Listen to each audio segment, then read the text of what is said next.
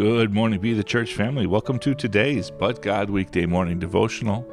We're going to look at 1 Peter chapter 1 again, this time in verses 3 through 5. Blessed be the God and Father of our Lord Jesus Christ, who according to his great mercy has caused us to be born again to a living hope through the resurrection of Jesus Christ from the dead, to obtain an inheritance which is imperishable, undefiled, and will not go away, reserved in heaven for you who are protected by the power of God through faith for a salvation ready to be revealed in the last time.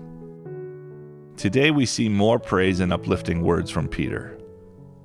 These words remind us who we follow and why we follow him. The God and Father of our Lord Jesus Christ, who according to his great mercy has caused us to be born again to a living hope through the resurrection of Jesus Christ.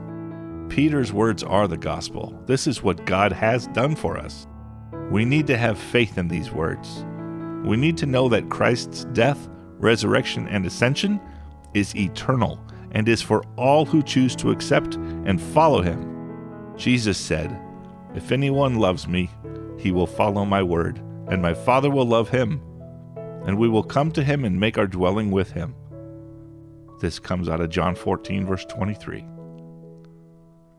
We have Jesus in us through the power of the Holy Spirit. Use him. Dwell in the Spirit. Seek him and his righteousness every hour of every day, so we can promote the power of his word and follow him as he has called us to do. Lord, we praise your holy and perfect name. We thank you for giving us eternal life with you. Help us to have the strength to follow you no matter the cost. Help us to love you as you love, and to forgive as you forgive, so that your gospel can be spread to all people in all nations. We pray all these things in Jesus' holy name. Amen. Shalom, shalom, blessings.